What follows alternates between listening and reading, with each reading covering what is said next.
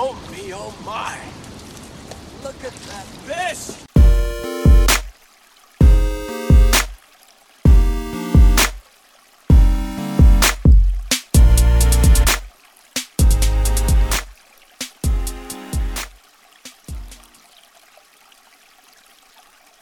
What is up? Welcome to the Smalley Talk podcast.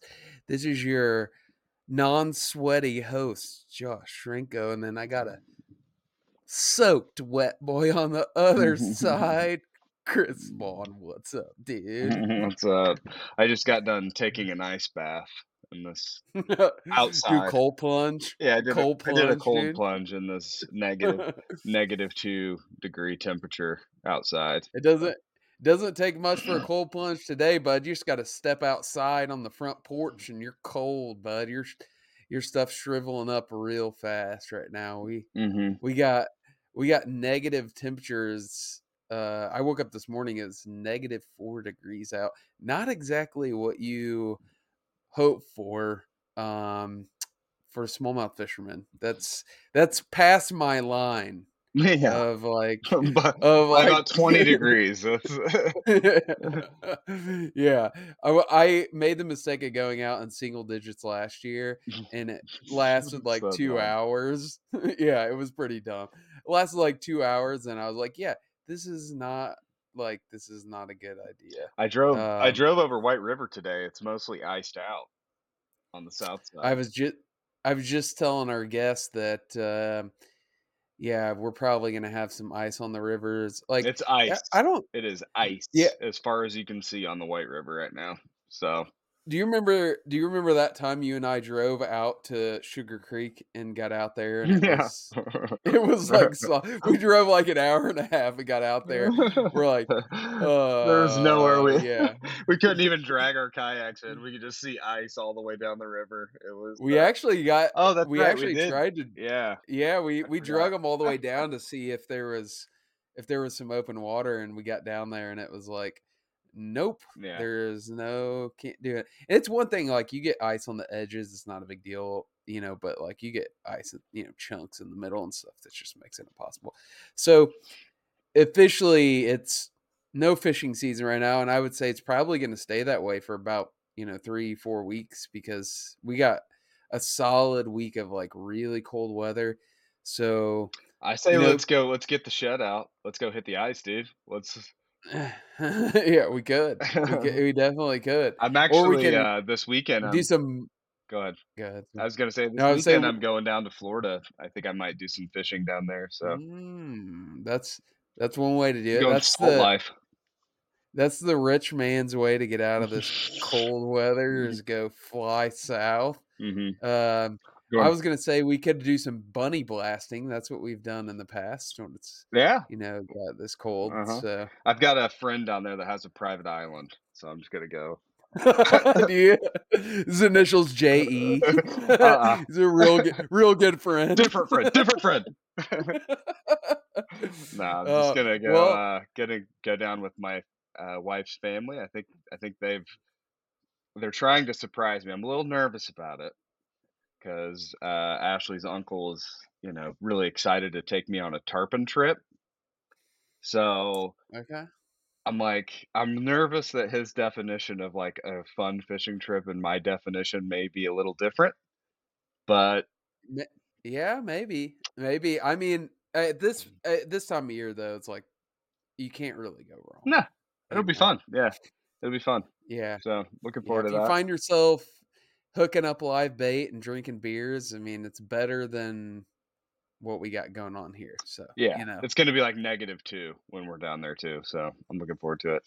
But yeah, anyways, we're pretty iced out of I don't think we'll be smallmouth fishing for quite some time.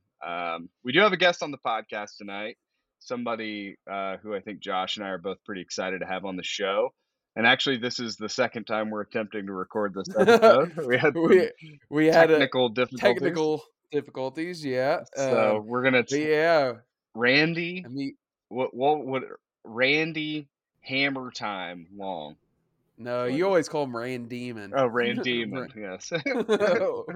What's up, Randy? How's it going, brother? What's up, guys? Nothing, dude. Just just talking shit, getting ready to getting locked down. I think Josh and I are probably going to get pretty weird in the next few weeks, not having any smallmouth. Are you guys iced out in PA too? I don't have any ice yet. It's probably coming by the end of the week, I would guess. Are you guys getting a We'll little start getting some Arctic, slush ice. getting some Arctic blast? Are you? It's not as I don't think it's as cold as you guys, but normally we get whatever you guys get like a day later. So Yeah. maybe tomorrow. I think it's supposed to be snowing tonight. Mm-hmm. Yeah. It's a good day. The Steelers lost. Just watched them lose. So, it was great timing to have a Pennsylvania native. Are you a Steelers fan, Randy? You a terrible towel? I was raised a Steelers fan, yeah. Okay. I watched the game. I didn't really have too high of expectations of them to do very good. So Yeah. Yeah, you guys could kind of go either way, I guess, because you've got the Birds out on the east, and you're closer to Philadelphia, aren't you? yeah, probably a little bit closer, but I don't know. I'm not a big Philadelphia. I've brought this up before. We did a design, a Susquehanna design for a Chegan, and I sent it to Randy, and it has the Liberty Bell on there with Philadelphia, and Randy's like, fuck Philadelphia, dude. That's not part of Pennsylvania. I was like, damn, dude. Like Western New Jersey. He's like, that's Western New Jersey thing. Get that off there. Well, I'm happy to report that the Eagles are now losing 10-0 as we record this podcast. So, yeah, one of our associates was wearing an Eagles shirt today, and I was like, what is that? It said something like, you can't stand us if you aren't us, or something like that. I was like, what does that shirt mean? She's like, oh, it's for Eagles fans. You're either one of us or you can't stand us. And I was like, well, that's pretty true. I was like, Yeah. Eagles fans That's are right on. atrocious people. You're fired. Get the hell out of the pub. My in-laws are all Eagles fans. Yeah. Yeah, they like to throw batteries at Santa Claus. I think that's the long-standing Eagles story. There's so many. The 80s. Dude, there's so many stories like that where Eagles fans are like roughing up people and just being psychos. It's a weird like point of pride they have. Like, oh yeah, our fans are terrible people. It's like, yeah, I don't. There was I think there was like I don't know if it's true or not. I've heard there's like a court at the stadium for like people that because there's like they have a judge and everything on site there. Really? Yeah. That's hilarious. Doesn't surprise me. I could just see that judge being like, all right, here's the deal. Or what? I can't do a good PA. I can't do a good Philly accent. That's the worst accent I've ever heard. Randy, do a Philly accent. Nah, man, I don't do any accent. Right. Anyways, that judge is definitely garbage for sure. So, Randy, we wanted to have you on the podcast, both because you're a fishing buddy. We went out and fished with Randy on the Susquehanna back in April. But also you had one of the most prolific smallmouth seasons I think that Josh and I have ever heard of. We probably don't want to get too much into the stats, but give us the raw numbers of smallmouth and numbers of 20 inchers, just to whet the appetite of these filthy, disgusting animals that listen to this show. I personally caught 73 20-inch smallmouth, and then other people that were on my boat that were either friends or not even guided there part of the year. They added another 21 20 inches, so it's 94. Total smallmouth was almost 6,400. Jesus Christ. That's like I said the last time I recorded, but like I've hit, somewhere around 1,500, 1,700 smallmouth in a season before, and like I felt like I fished my ass off. Like I was like, yeah, this is peak smallmouth fishing. The dude basically quadrupled me up. So Mhm. that's Those are Jeff Bezos numbers for sure. Randy, you know how they say like Jeff Bezos makes like $13 million an hour or something? Randy catches 10 smallmouth per hour per waking hour. Oh my god. Yeah, I remember, so like coming into this season, like I didn't know you at all. And I think it was sometime around like February-ish, sometime you were, I think you had caught wind of Smalley games, and you started messaging me. You slid into my DMs, dude. Just started sending me pics. Started sending me these juicy pics on Instagram. And it was like February, it was the end of February, and you just like were like sending me these like, pictures of you just every day. And I was like, I remember messaging Chris. I'm like, who is this guy? Like, he's just like sending me these smallmouth pictures. And it was cool because as we started to kind of talk back and forth, Flirt as you began to flirt back oh, and we were forth. definitely flirting, dude. We were flirting hard. We were like, he was sending me pictures, and he was like he's telling me what he was doing. But what I kind of thought was cool is you were kind of like you were fishing often enough. You were like following the migration of these fish from their winter holes kind of into their spring patterns. And I was like, oh, this is pretty cool that like somebody is like really understanding this movement, because I think a lot of guys, including myself, for a long time, you just go out and you try to find the fish. You don't really think about like where they're at from week to week as much, because primarily we don't get out that often. And the second thing is it takes normal people like years to kind of figure that out. I was like, man, this guy's like chasing these school of fish that he's fishing for. Tell me a little bit about like early spring for you, what you kind of look for, and what attributed to your success this past season. So like the winter fishing, like last winter was super mild. So like, you could, I don't know, I had a bunch of crazy days over the winter, but I was in this winter hole, and it wasn't that hard to figure out. Like I knew once they left, I kind of had an idea of where they were going, but I stayed in the winter hole, and then one day I went there and it got real slow, and I'm like, oh, they're not here anymore. Some of the discussions I've had with the PA Fish and Boat Commission's fish biologists were that I think they said around 45 to 48 degrees Fahrenheit water temperatures, the fish will start to pull out of those winter holes. So like, and that was this year, like was exactly that. I think it was right around like 47 degrees. They're just gone. And then I just followed them up the river and I started cutting them.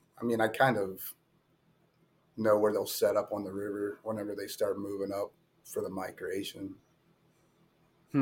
So that's actually a really something I'd like to pick your brain about while we're on here too. So obviously, winter holes, like I won't say obviously, for us three, we kind of understand winter holes are like this area where the fish go and they hunker down for the coldest months of the year. And I always define a winter hole as like a place where they can kind of expend the least amount of energy, that has the most protection. Sometimes that's it's usually a little bit deeper water, but there's some refuges nearby where if it floods they can kind of get completely protected from the current. I've found those over the years, and I've identified them, and Chris and I have probably, I would say 15 to 20 like really like defined winter areas. Now that first kind of movement out of those, I do have trouble sometimes finding that those fish. Where would you like say, like if you were just describing the first kind of pre-spawn staging areas, what kind of characteristics are you looking um for where they set up? Um, I don't know, man. There's like a big tournament coming up on the junior. I don't want to teach everybody how to catch them. But there's I like to kind of target slack stuff. I feel like they're pushing their way up the river, and they got to stop somewhere to kind of rest, take a break, and they kind of. I feel like you kind of catch small schools of them in those type of spots. Is that kind of like because I know a lot of like in the spring people say like, oh, you look for like creeks flowing in, you look for like, you know, the top and the bottom of wintering holes, or you look for like um you know, like specific types of like wood or something like that. Is there a specific type of cover that you like to target like in that early spring time frame? I mean, to me, it's mostly just. I mean, I'm targeting eddies mostly. I mean, Hmm. other than that, they're they're not that easy. I don't think they're that easy to find. Like that's kind of where I find them. Yeah. There's some place where there's slack water, Hmm. and the ones that are active, I mean, they'll be right out on the seam somewhere. But I kind of pick it all apart because you don't know where they're going to really set up on it at. So you feel like they move like out of the bigger kind of protected areas and maybe into a little bit more of a micro uh like slack water area? Is that kind of what you're saying? I think they stop off in the slack water areas. It's just the best place to target them as they're like now they've left the winter area. They're Hmm. moving towards wherever they're going to go to spawn. And I mean, in some cases, I mean, from the winter hole where I was fishing to where I think some of those fish probably end up might be 15 or 20 miles up the river. Oh wow. And so I think it's Okay. like over the course of weeks, they're pushing their way up the river. And I'm just picking them off in those places So they'll just kind of where, hold over for a few days in an eddy or in a spot to rest before they make yeah. another And 5-10 mile push or something. yeah, I don't know if they could move that far in a day. I mean, it might move half a mile in a day, but like Oh, you're talking like the very beginning of March till like probably over the course of a month, they're moving um, to the area towards around where they're going to spawn at. And you guys have you have a lot more robust river systems than us. That's to put it lightly. Um, but like our fish, I feel like they aren't moving that far to spawn because there's not these like feeder creeks where it's like, oh my gosh, all the fish go and set up, which we've fished in plenty of areas like that. So you're saying these fish are moving long ways. Like, are they moving into more of like a tributary type of area, or are they like moving into like this certain type of bottom that they're looking for to spawn?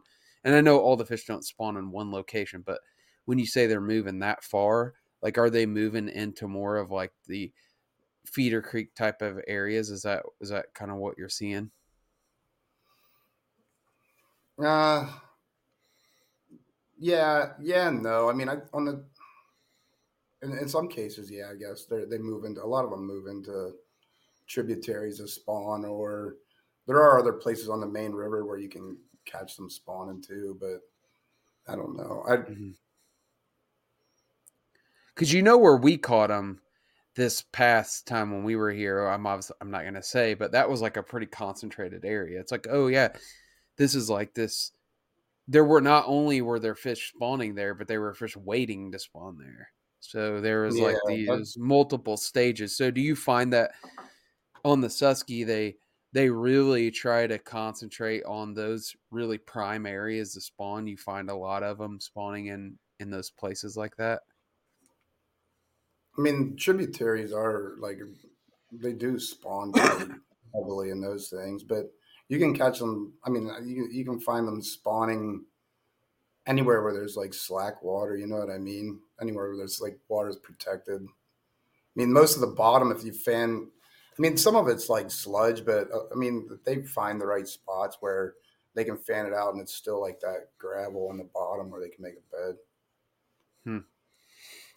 Yeah, that's pretty interesting. We don't have a lot of that here. We don't find a lot of like that's why um I remember that one of the first years we went up to the upper Mississippi, we really like experienced like spawn fishing, and we've talked about it ad nauseum on this podcast, but like we just don't have that here. Like our spawning grounds are like very, very like spread out. Like we just don't have like there's maybe a couple places where you go like, oh, this is the perfect bottom for fish to spawn, and you'll find, you know, 5, 6 beds, but you're not gonna go find. I mean, we've found places on the upper Mississippi where it's like there's hundreds of beds, you know, and that's like that doesn't exist. So it's I think it just you need a more robust river system for that to happen. So maybe that's you know. Um, so on that early pre-spawn though, are you covering a lot of water then? Are you like hopping from place to place, or are you sitting in one spot a lot Hmm. and picking it apart? I mean, I always cover. I kind of cover a lot of water. I mean, because I mean, if I go to a spot, I mean, I don't spend a whole lot of time at any spot because normally if the fish there, I mean, I feel like I can catch them pretty quick. If you're not getting bit, like I don't see any point staying there. So I do move around a lot. There was I just figured out because I had this conversation with somebody. It was the one day on the Juniata last year. Me and my buddy, I think we caught like 140 something smallmouth, but I actually went on Google Earth and did like the measurement thing to figure out how far. I actually drove my jet boat over 70 miles that day. Woo, that's a Daggone. long It was a way. lot. Yeah. Do you have to fill up? No, I have a 30-gallon tank on mine, so I was good. Jesus. Mhm. Yeah. You get like 20 miles in mine. I'm filling up, dude. That's Yeah. wild. Oh, I mean, no, that's I could probably get 90, maybe like 90 miles to a tank if I have it full. So we don't talk about this kind of stuff very often on the show, but tell everybody about your boat setup, like because it's the first time I've ever been on one like that. Tell everybody what kind of rig you run, Randy. like currently I have a 2022 1860 rock proof with an outboard. It's a 150 jet, so the outboards generally lose like 30%. So it's probably like actually 105, 110, something like that to the pump. Um, it's a heavy duty boat for the rivers around here. They're like custom built. I think it has a 190 bottom. It has a half inch of UHMW on the screwed in to the bottom of that, and then I have UHMW on the sides. And the UHMW is like you find that helps you slide over rocks, helps you with turning, that kind of stuff. What do you think the benefit of the UHMW is? So the UHMW, it does slide over rocks easier. It's basically like I think it's comparable to like a synthetic like cutting board, probably in like your kitchen. But it slides over stuff. I mean, I've had it where I've beached it in like some gravel, and I was able to take it myself and push it like it was on marbles until I got it Yeah. to water to where. But and it's a heavy boat, but I was pushing it with the current. Yeah, because what kind But of it it's also, like I think, it's a thick hull boat, right? It's like a .10 or .125 gauge aluminum. it's 0.190, and then it has 0.110. a half inch of UHMW on that. Yeah, Um, so you could literally run that thing full 35 miles per hour into a rock, and it probably would not puncture the. I don't know. I don't know if I want to try that.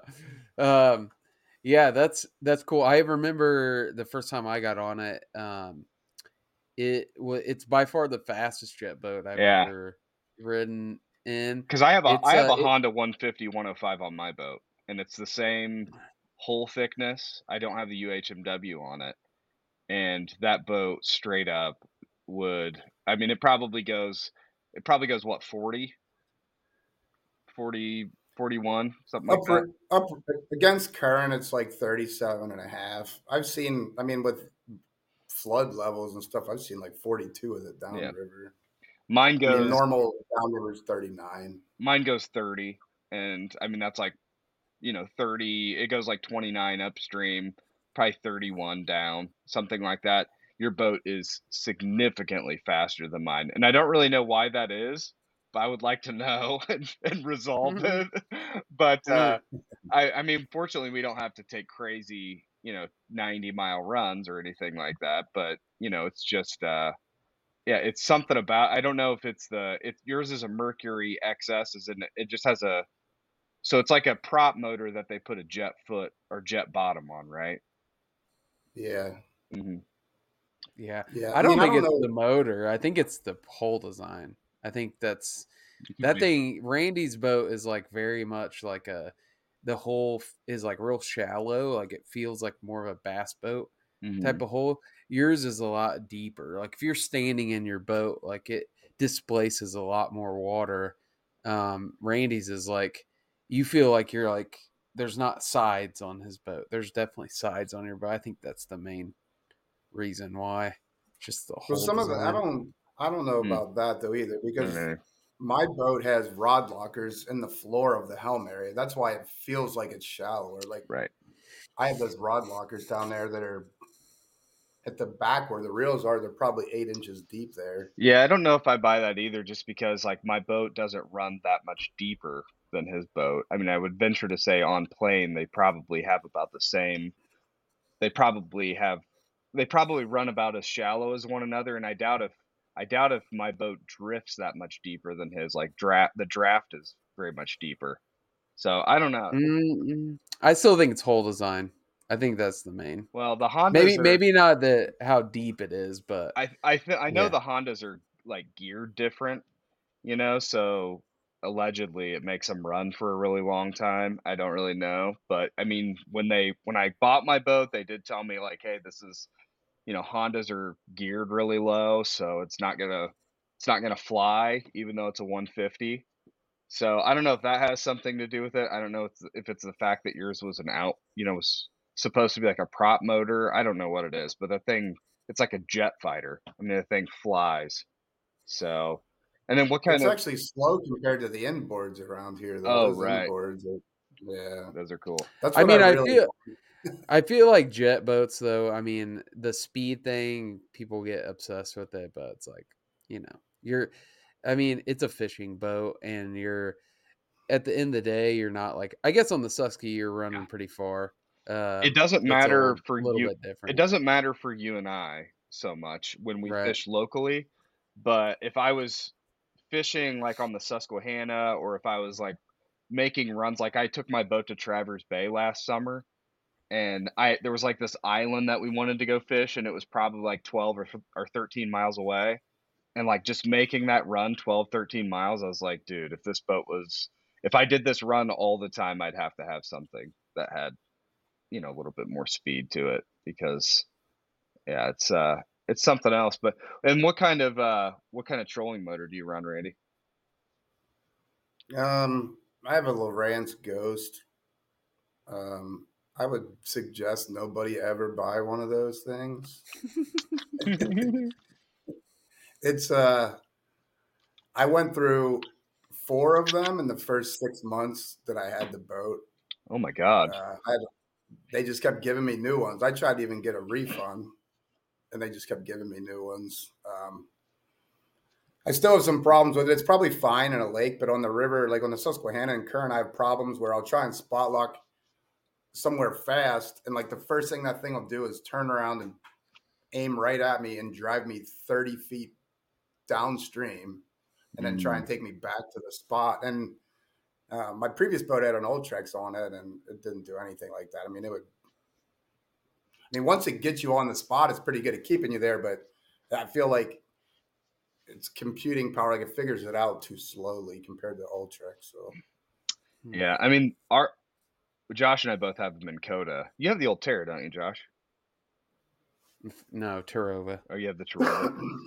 Yeah, I feel like they're okay, but anytime you're using spot lock and current, it's like, I don't know. It's fine, but you definitely get a lot of like, it'll over accelerate in certain ways, or you'll get in these moments where it just like freaks out on you and it's turning every which direction, trying to figure out a way to like lock you in place.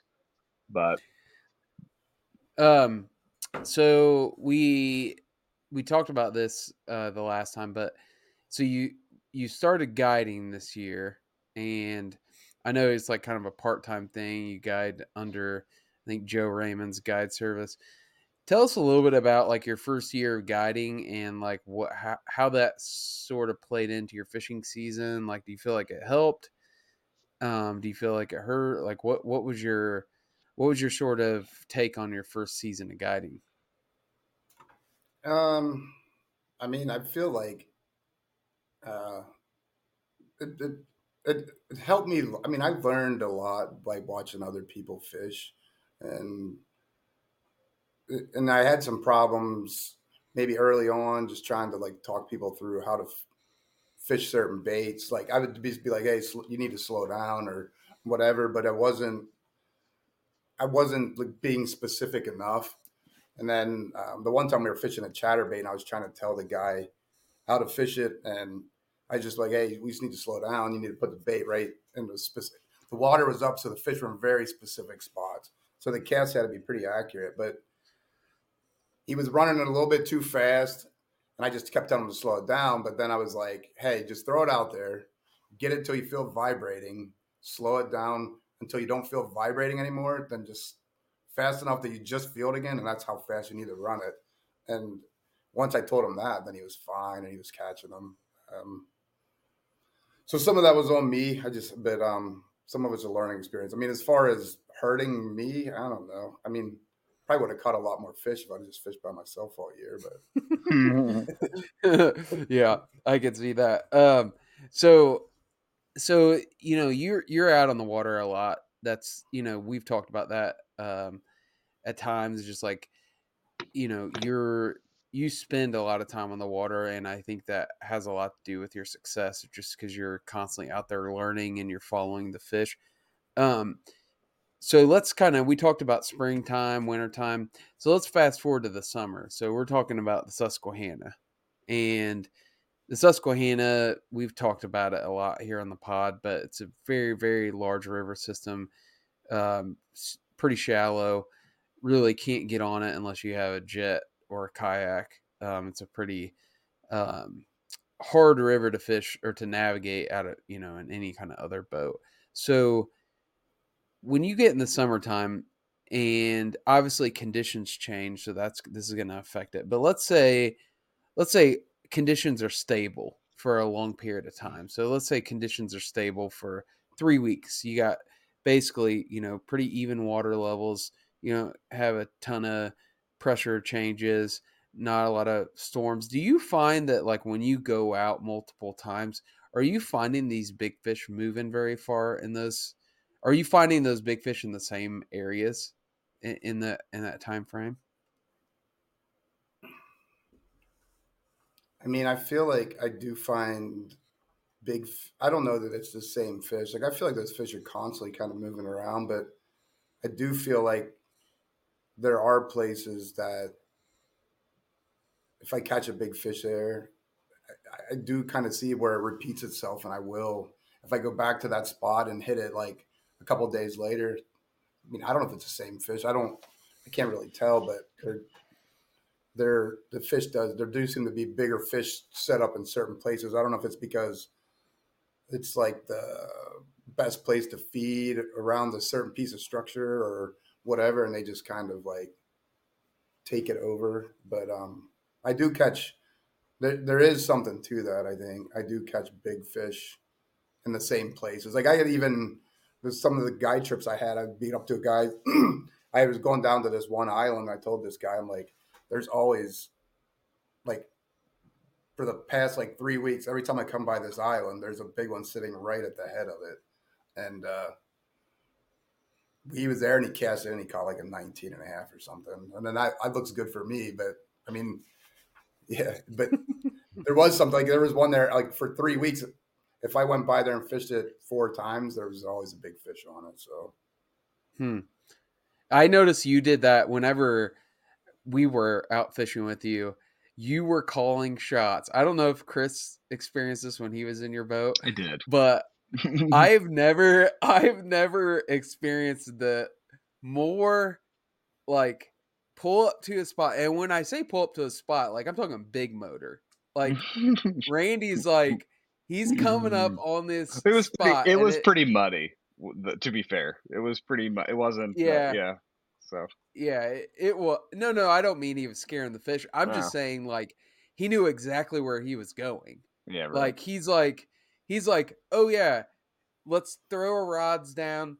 We're gonna make a run, and he would like pull up, and he'd be talking about like, all right, there's a spot, and we'd pull up, big motor, put the trolling motor down. And he'd be like, all right, there's probably gonna be a big one right here, and sure enough, one of us would hook a big fish in those spots, and we did that a bunch. We were like spot hopping, and there were like these like very specific areas, which I have certain areas like that where I'm like, I come up to it and I'm like, oh, I've caught big fish here before, but I don't call my shot like that. Like it was like, I remember, and because at first you do that and you're just like, yeah, this guy's full of shit. Like, yeah, we're not gonna like pull up here and catch a big fish. And then it kept happening. And I was like, and so every time we would get turned on the big motor, I'd get really excited. I'm like, he's gonna go take me too. It's like a guaranteed fish.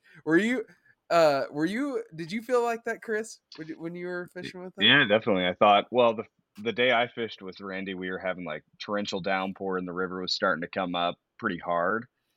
So he like sent you guys over to this bank. He's like, go fish that bank over there. It's like really good. It's like the best spot, on the river. And I was like, oh, great. He's going to like take it. He's going to like give them all the good spots. And yeah, and then we absolutely crushed. It was pretty phenomenal. But I mean, I guess the big thing is, you had like all the gauge marked out, where you knew exactly what level the gauge was going to be at, where the fish would be, and that kind of stuff. And do you think that that's like that USGS tool is like critical, right? Having an understanding of where the water level is and what the fish are doing. Is that something, do you keep written notes and like a log of all of that kind of stuff, or are those just like mental notes that you're taking?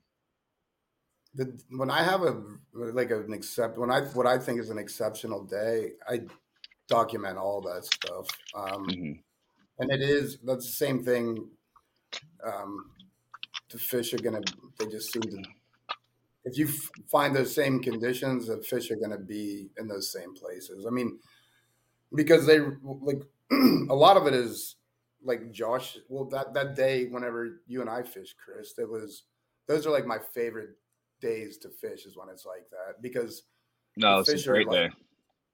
Yeah, the river forces fish into very predictable places whenever it's like that. And I'm pretty sure, and I could be wrong about this, I'm pretty sure there was a general feeling in the camp to not fish that day. Was that day, or was that the next day?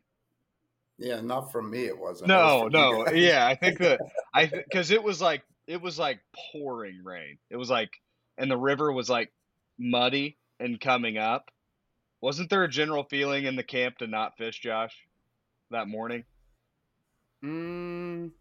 I would never say I wasn't gonna fish. I think it was kind of one of those things we were like, man, it might be like really bad out there. And I think that was the day we moved spots.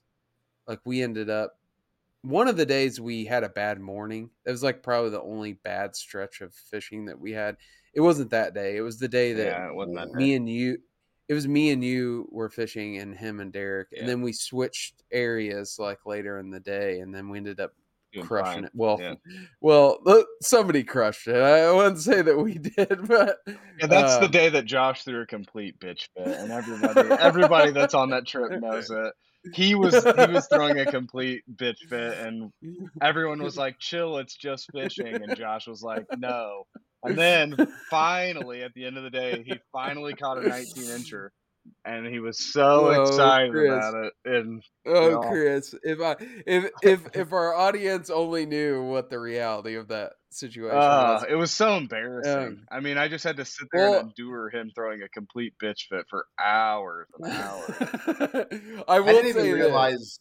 I didn't even realize that it was a thing. Like Derek was like filling me in. He's like, "Oh, those guys are so competitive. He's probably pissed off." So then we left. We went down the river and we started. I'm like, well, there might be one more spot down here that might be set up like that. So we went down there and like Derek was really thinking about you guys. Like, hey, call them and see if they'll come down here and fish this. Oh yeah, Derek's such a nice guy. he really dude. is. He wanted us to come. Literally, we told the story on the last podcast, but we have to tell this again. We're doing this technique where we're fishing out of the back of the boat, and it's like drifting our lures downstream and basically just kind of dead sticking them and letting the current kind of give action to the lure. And like in the area that we were in wasn't very wide. Like we were, within shouting distance of each other. And like Derek and Randy were just, dude, they were just like every other cast. Like it was like this, like, and Chris and I had caught like I think a couple fish, but it was like We're getting out it fished was like 10-1, probably. Yeah, it was ridiculous. Yeah. And it's like I've seen stuff like that happen, but I'm usually the one out fishing other people, and I'm definitely not getting outfished 10-1 with like within sight of somebody else. And the frustration was building. And so we moved over and pushed them out of that spot. We literally moved within like a few feet, 10 feet of them. Yeah. And we start fishing basically the same spot. And like, I think we may have caught like one or two. And Randy was like, not in a mean way or anything, but he was just like, yeah, we'll move over to the other side. So back where we were fishing. We kept fishing the same area. He goes over to the other side where we were fishing, and we stopped catching them, and he started just absolutely slaying. And this was like the camel that broke the straw's back, or the straw that broke the camel's back, was Randy ties on a full-size rat. Yeah. And we're using like flukes. Got another one on the rat. Got another one on the rat. That was Derek antagonizing you guys. I wasn't. Okay. Dude, I mean, I remember he caught like throwing a banjo minnow over there. He caught 2 or 3 on that rat, dude, and it was like all that tension that have been building. It was like, fuck this. Yeah. And I remember they ended up running downstream, and we caught a few down. We caught a few. Yeah, we drifted down, and we go back up, and then we finally ended up catching a couple nice ones. I think that was the thing too. We couldn't find any nice ones. They were like catching 18s, 19s, and just like for whatever reason, dude, we just couldn't find it. But they got it far enough away where we could still see him, and I just kept seeing Derek grab his bump board. I was like, that motherfucker. I was like, oh man, dude, I do remember. So I fished with Chris the next day. I do remember Chris told me, he's like, if Derek yelled that you caught one more on the rat, I was gonna jump out of the boat and fucking swim over to your boat and start fishing. I was about to mutiny on Josh. Just let him have my boat. Here's my keys. Here's my boat. Just keep it. I'm gonna go over there. Well, there's something to be said for that though. Like, Randy, on that next day, whenever I was running Chris's boat, and then Randy, you guys were together. For half the day. Like half the day. I think I fished just the morning and then we switched. Yeah, and I remember that particular day we were fishing, and this was one of the first times I've really committed to a chatterbait bite. Like we were catching them on chatterbaits. And you guys, I'm not going to give away your technique, Randy, because I think it's somewhat unique the way you're fishing them. But like you guys were catching them a very specific way, and I wasn't in your boat to understand that. Like right. I knew what you were throwing, but I didn't know how you were throwing them.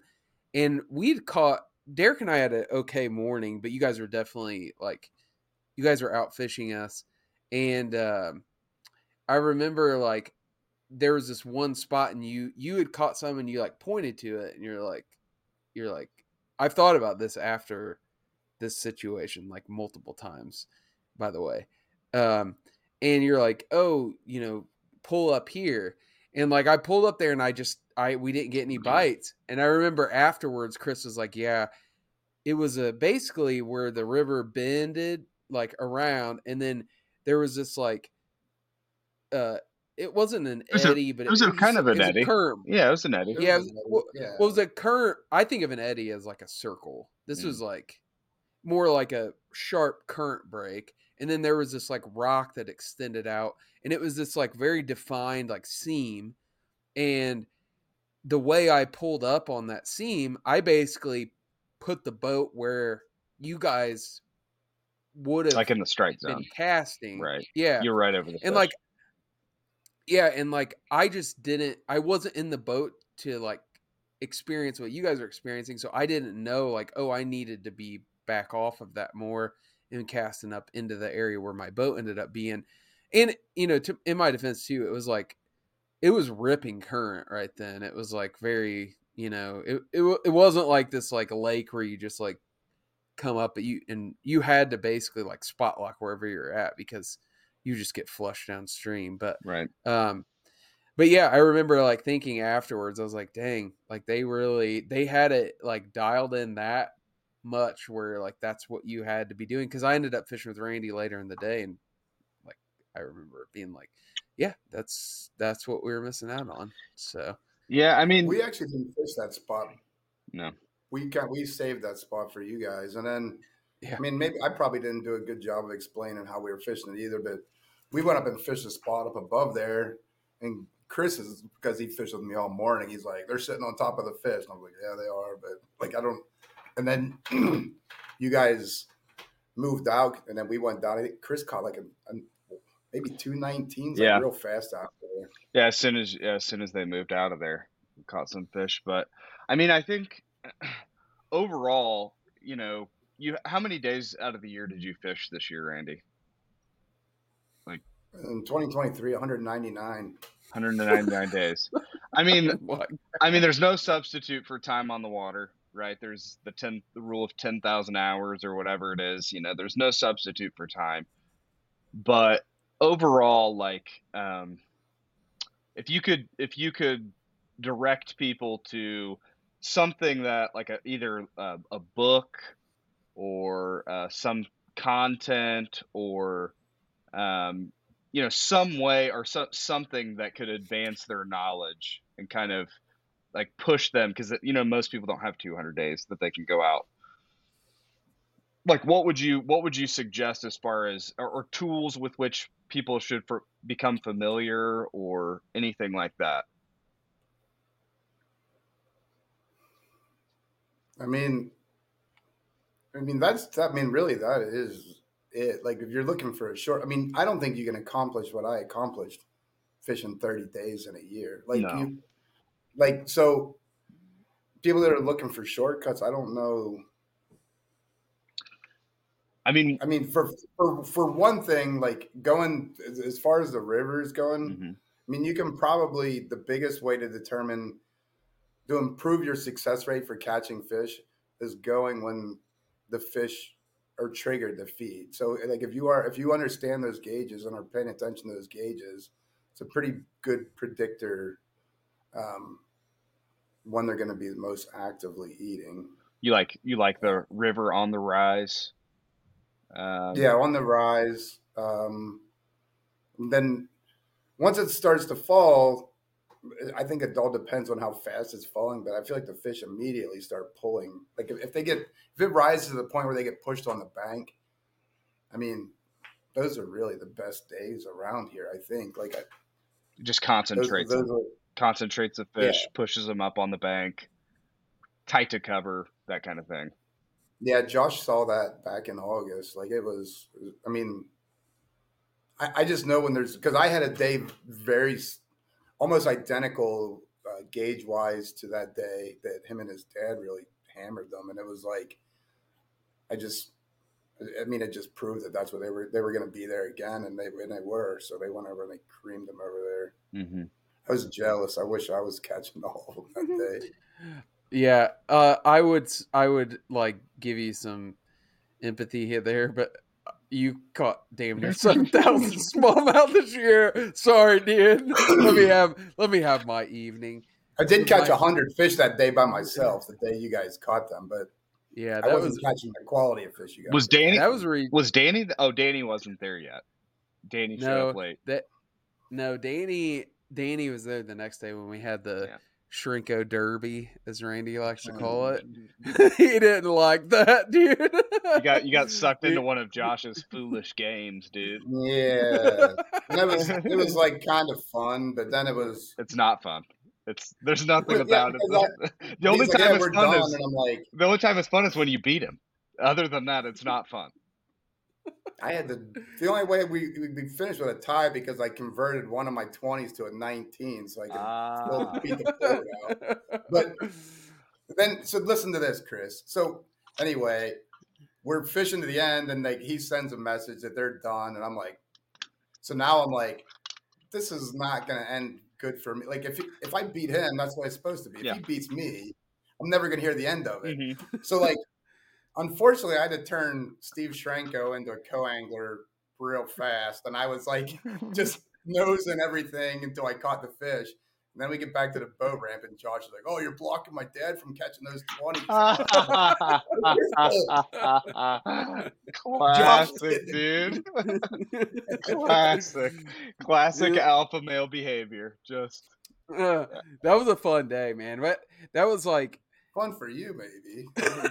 no, that was fun, dude. That was like it was I mean, regardless of the competition, it was just like that was a fun day of fishing. Like it wasn't lights out or anything like that, but it was like consistent. It was like a typical, you know, we've talked about it on the podcast before, but the Susquehanna has, in my opinion, this like I've been there a lot of different, summer, spring, fall now, and it has this magic about it. I I think the magic of the Susquehanna is like when like it's in middle summer, all those islands are in full bloom. You got all and the water, it's got enough water in it to where those grass islands like play, because a lot of times I've been there in the summer when it's been too low and all that grass is basically dry, and it doesn't provide any sort of cover for those fish.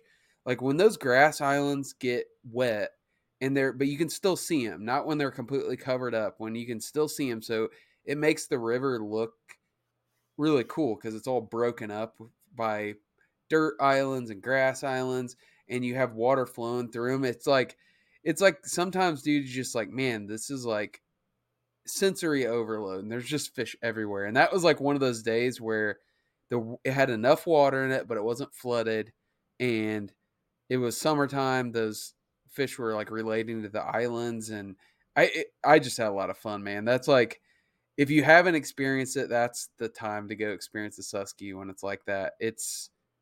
There's literally no other place in the world that's like that. I mean, it's super cool. So, well, you definitely have a cool fishery. You're somebody who takes full advantage of it. So there's not a lot of, you're kind of blessed in that. And we talked a little bit about this last time, but the Susquehanna is a unique place because for a lot of reasons, but because it's a very large river with a tremendous smallmouth bass population, trophy smallmouth bass population, and it's big enough that you can spread out. Even with a bunch of people on it, you can still carve out your own little areas, and it's shallow enough where it keeps the prop motors off of it. So there's really nowhere like it. Um, and I think you primarily fish the areas upstream of like where do like if you had to narrow down like I guess it's the main stem, but like the upper main stem area. Is that right? Yeah, I would say that. I really don't fish south of Harrisburg, Mm-hmm. so. But I mean, I am further north from like a lot of that stuff you hear about is down there around like the Dolphin Narrows and Fort Hunter. That's like a popular area where there's all the. I fish down there on occasion in the winter, but it just gets really crowded down there. That's a Yeah. pretty far drive from where you're at too, going way down there when you've got good stuff that's really No, it's close. not really. 35 minutes maybe. Oh, that's It's not not bad. that bad. Yeah, that's not bad at all. Well, the other thing about the Susky is like in a jet boat specifically, like you really have to learn that river, like to run it, like any other river, but except more like there's more treacherous stuff that could rip a hole in your boat, and I feel like that river's big enough. Like once you learn a section of it, there's enough to fish. You probably just don't need to go anywhere else, just because then you end up having to learn whole other maze to navigate through. Is that kind of your mindset with it, Randy? I mean, I've been on a lot of it, but the thing with when I started guiding was just so I wasn't burning stuff up.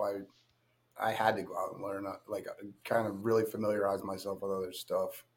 Um, so because I didn't want to, I mean, I want everybody to have a good experience whenever they go fishing with me. So I don't want them to fish something guys just fished the day before or something like that. You know what I mean? Um, Hmm. so it kind of forced me to learn like some stuff that I fished before, but I didn't really put a lot of time in and figure out all the intricacies of that spot of that area.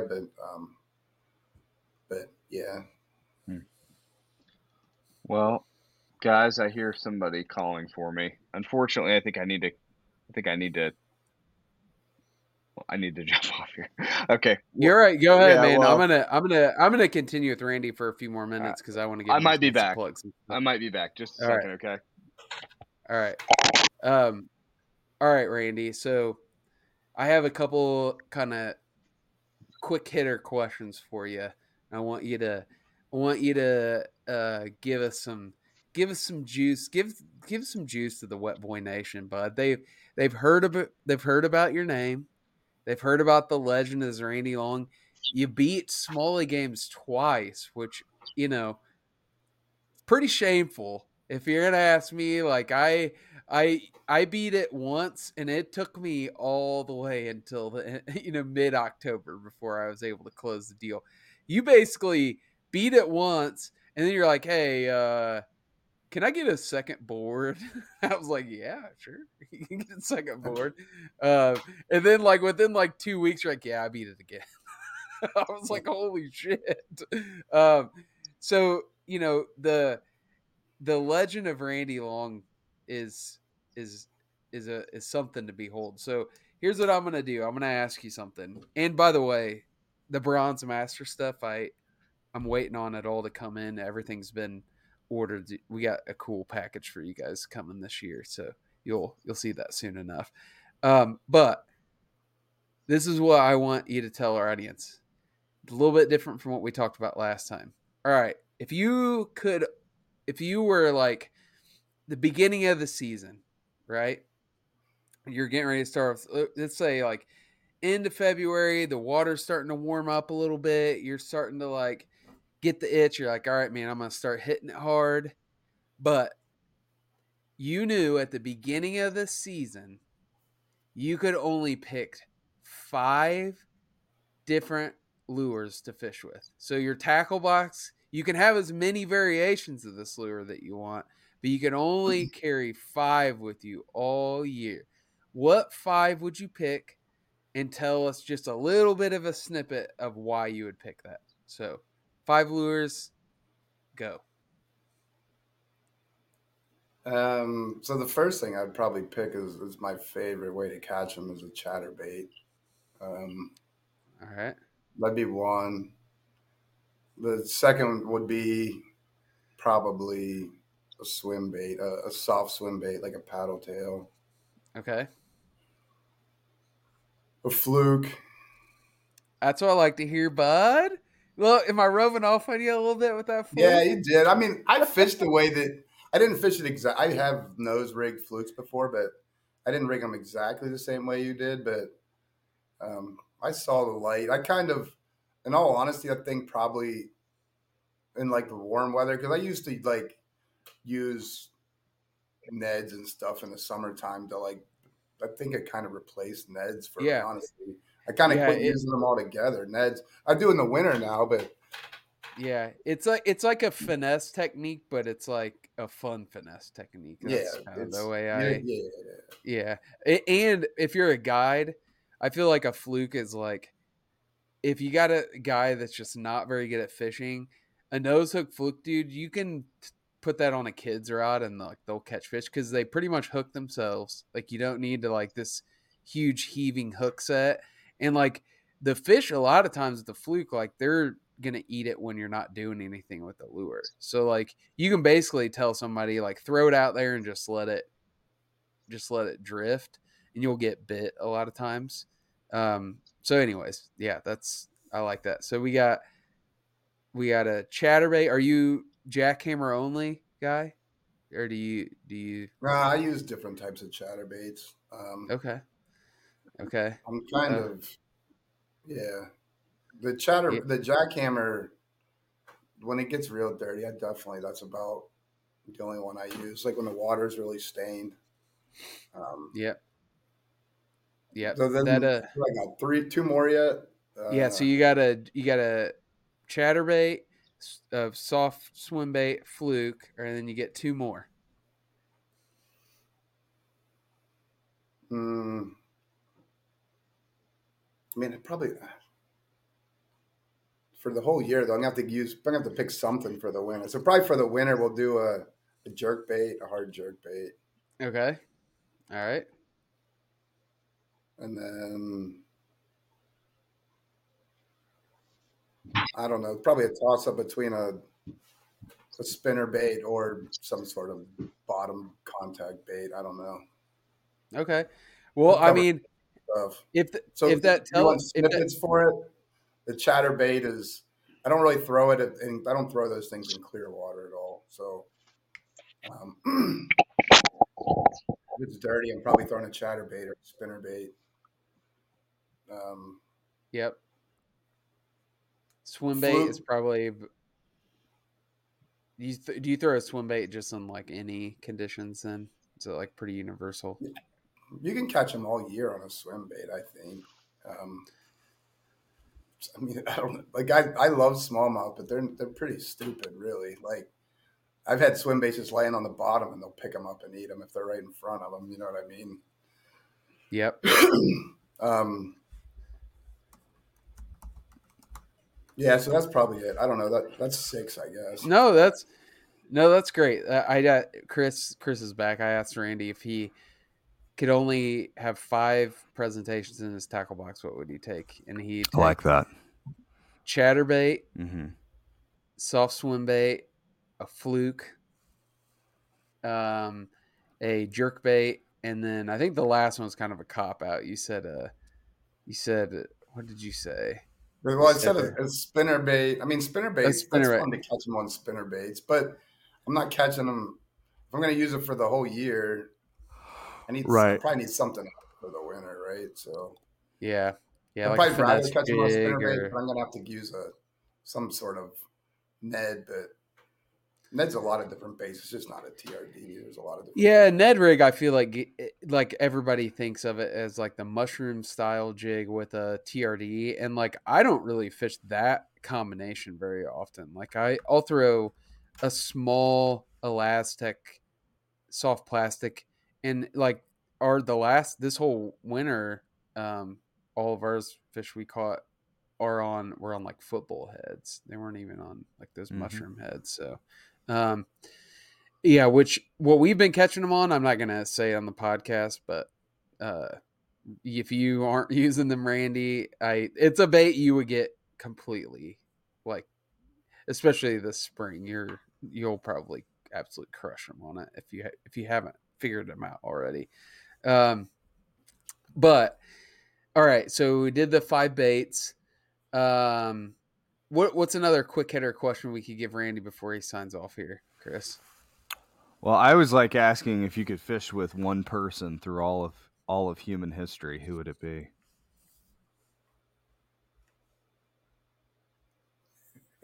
I don't know. I want to say myself. I just want to get. Oh, oh, Damn. I think Not, that they're. not that I'm like, A I just like being psychotherapist by could have myself. a You know what I field mean? day with that answer, maybe. I You're fished with a clone of Randy No, no, no. Long, Just, dude. you're a just look in me. the you're a look in the Me. mirror guy, aren't you, dude? No, no, no. You're misinterpreting what I'm saying. I Okay. think. Somebody I'd want to go fishing with. I don't know, man. I don't. You just like fishing by yourself? I do like fishing by myself, but I mean, I like fishing with other people too. Yeah. I got I the like fishing by myself. I don't think Chris is as big of a fan of that as I am. Like No, I am. like I am at times for sure. I definitely prefer. I definitely prefer like in a boat with a buddy, for sure though. yeah, maybe it's a boat. I know you like solo wades, but Definitely prefer a solo wade, for sure. yeah, part of me like when I go, and Randy might feel the same way, but like a lot of times when I want to go fishing, it's like a spur of the moment type of thing. Like I got an appointment cancel, or it's really nice out, and I'm like in the middle of the workday and I don't have anything scheduled. I'm like, and it's like more work to like coordinate with somebody and like do it on their terms than it is for me just to go hook my boat up and just go. And I get the maximum amount of time fishing as I possibly can. So that's probably more the motivating factor. From a social aspect, I definitely enjoy fishing with other people better.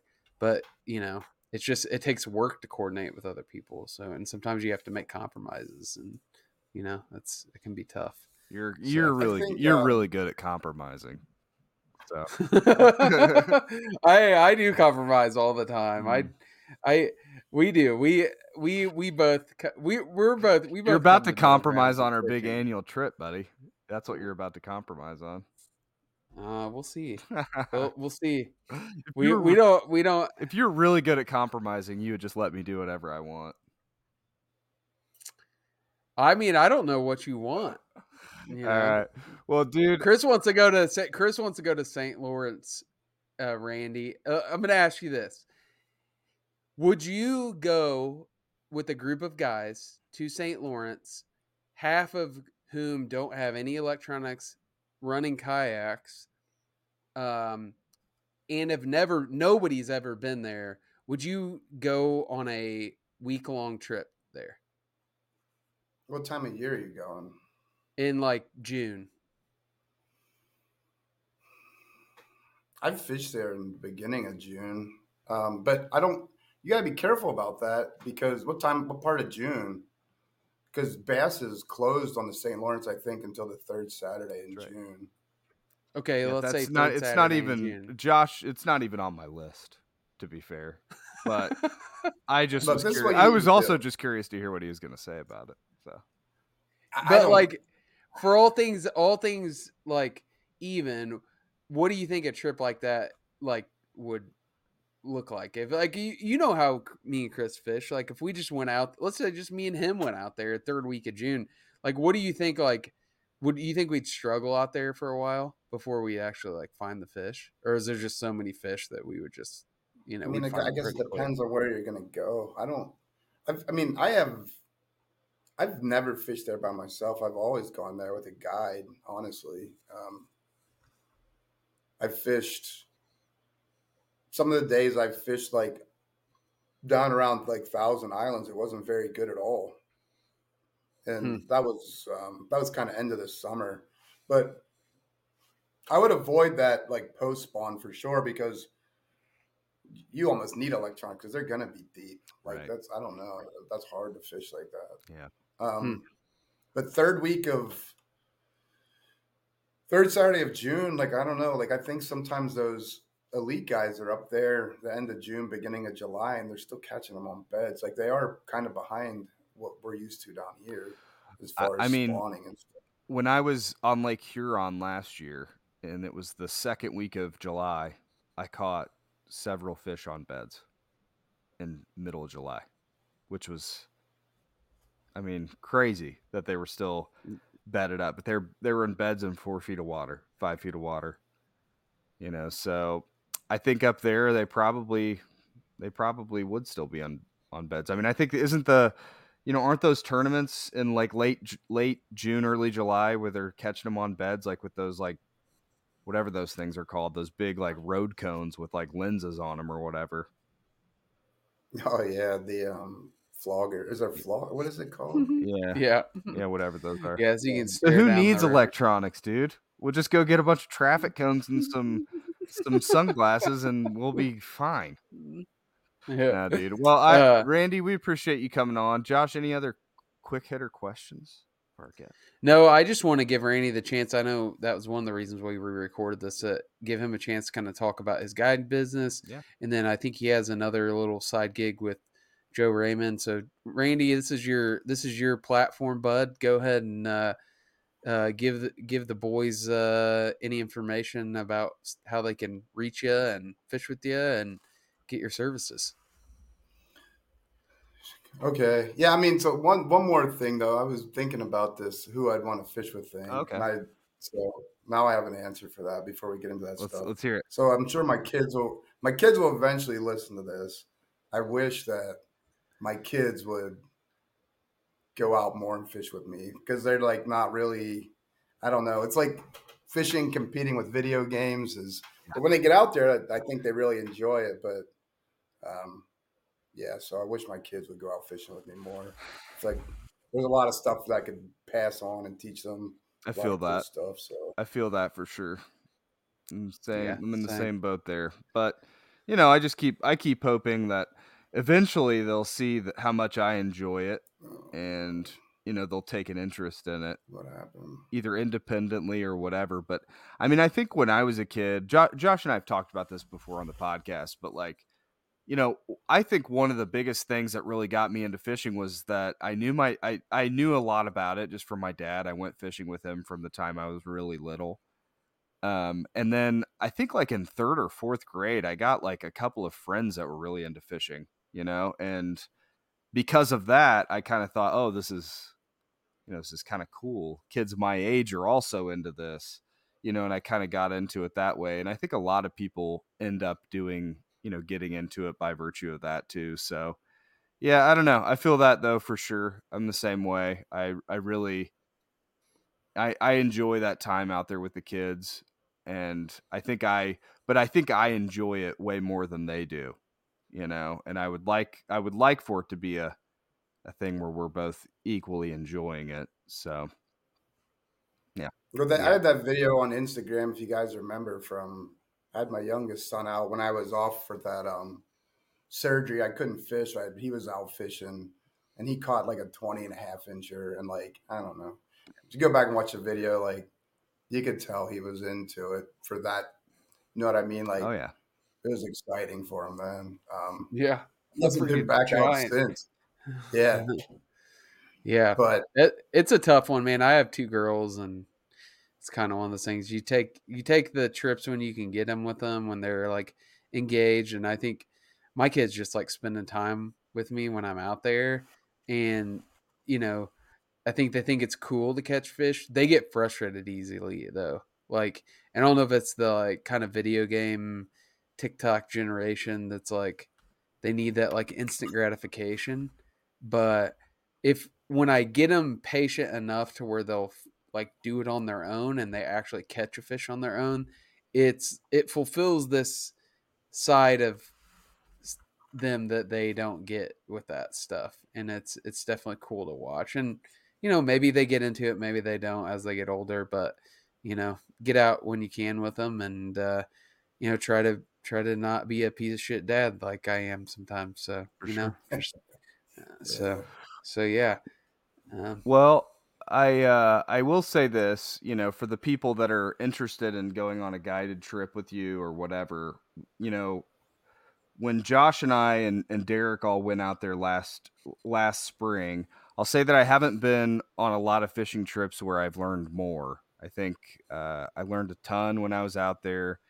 I think it definitely added to all of us. I think it added a couple, maybe 3 new things got added into the toolbox, and I thought it was really invaluable time, just like I said, I mean, I can't think of another trip that I've been on as an adult where I've learned more about fishing. So, highly recommend you both as a guide and just for somebody to follow on Instagram and pay attention to what you're up to.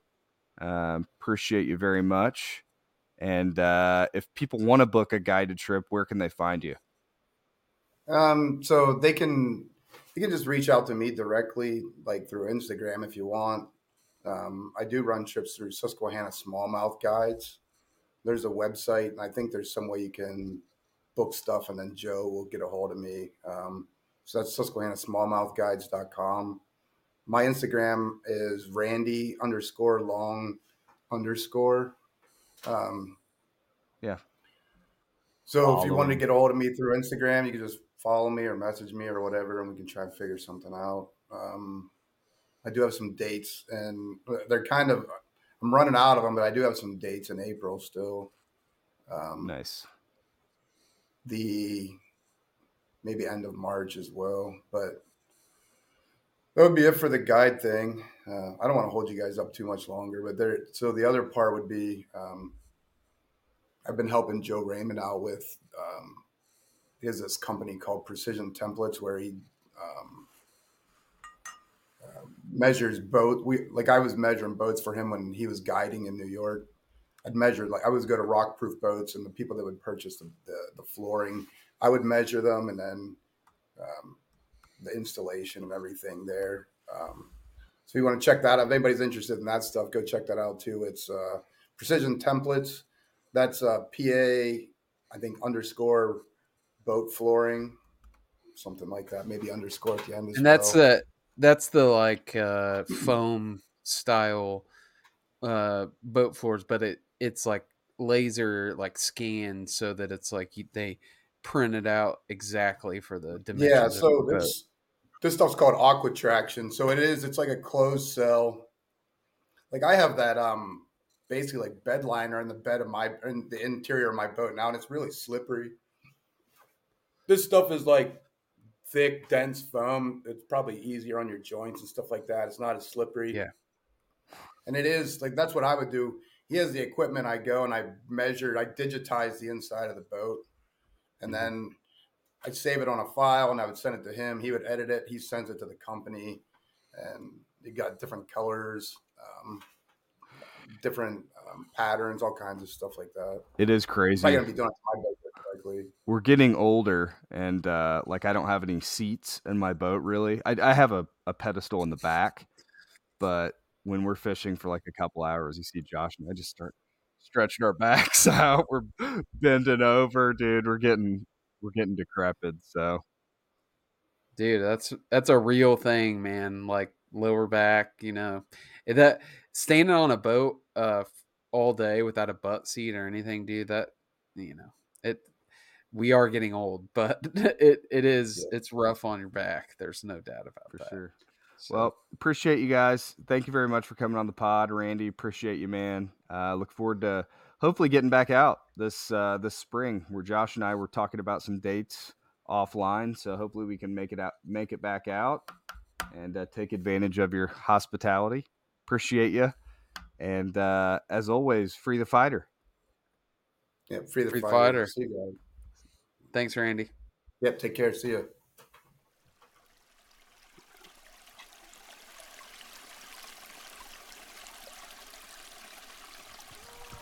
No.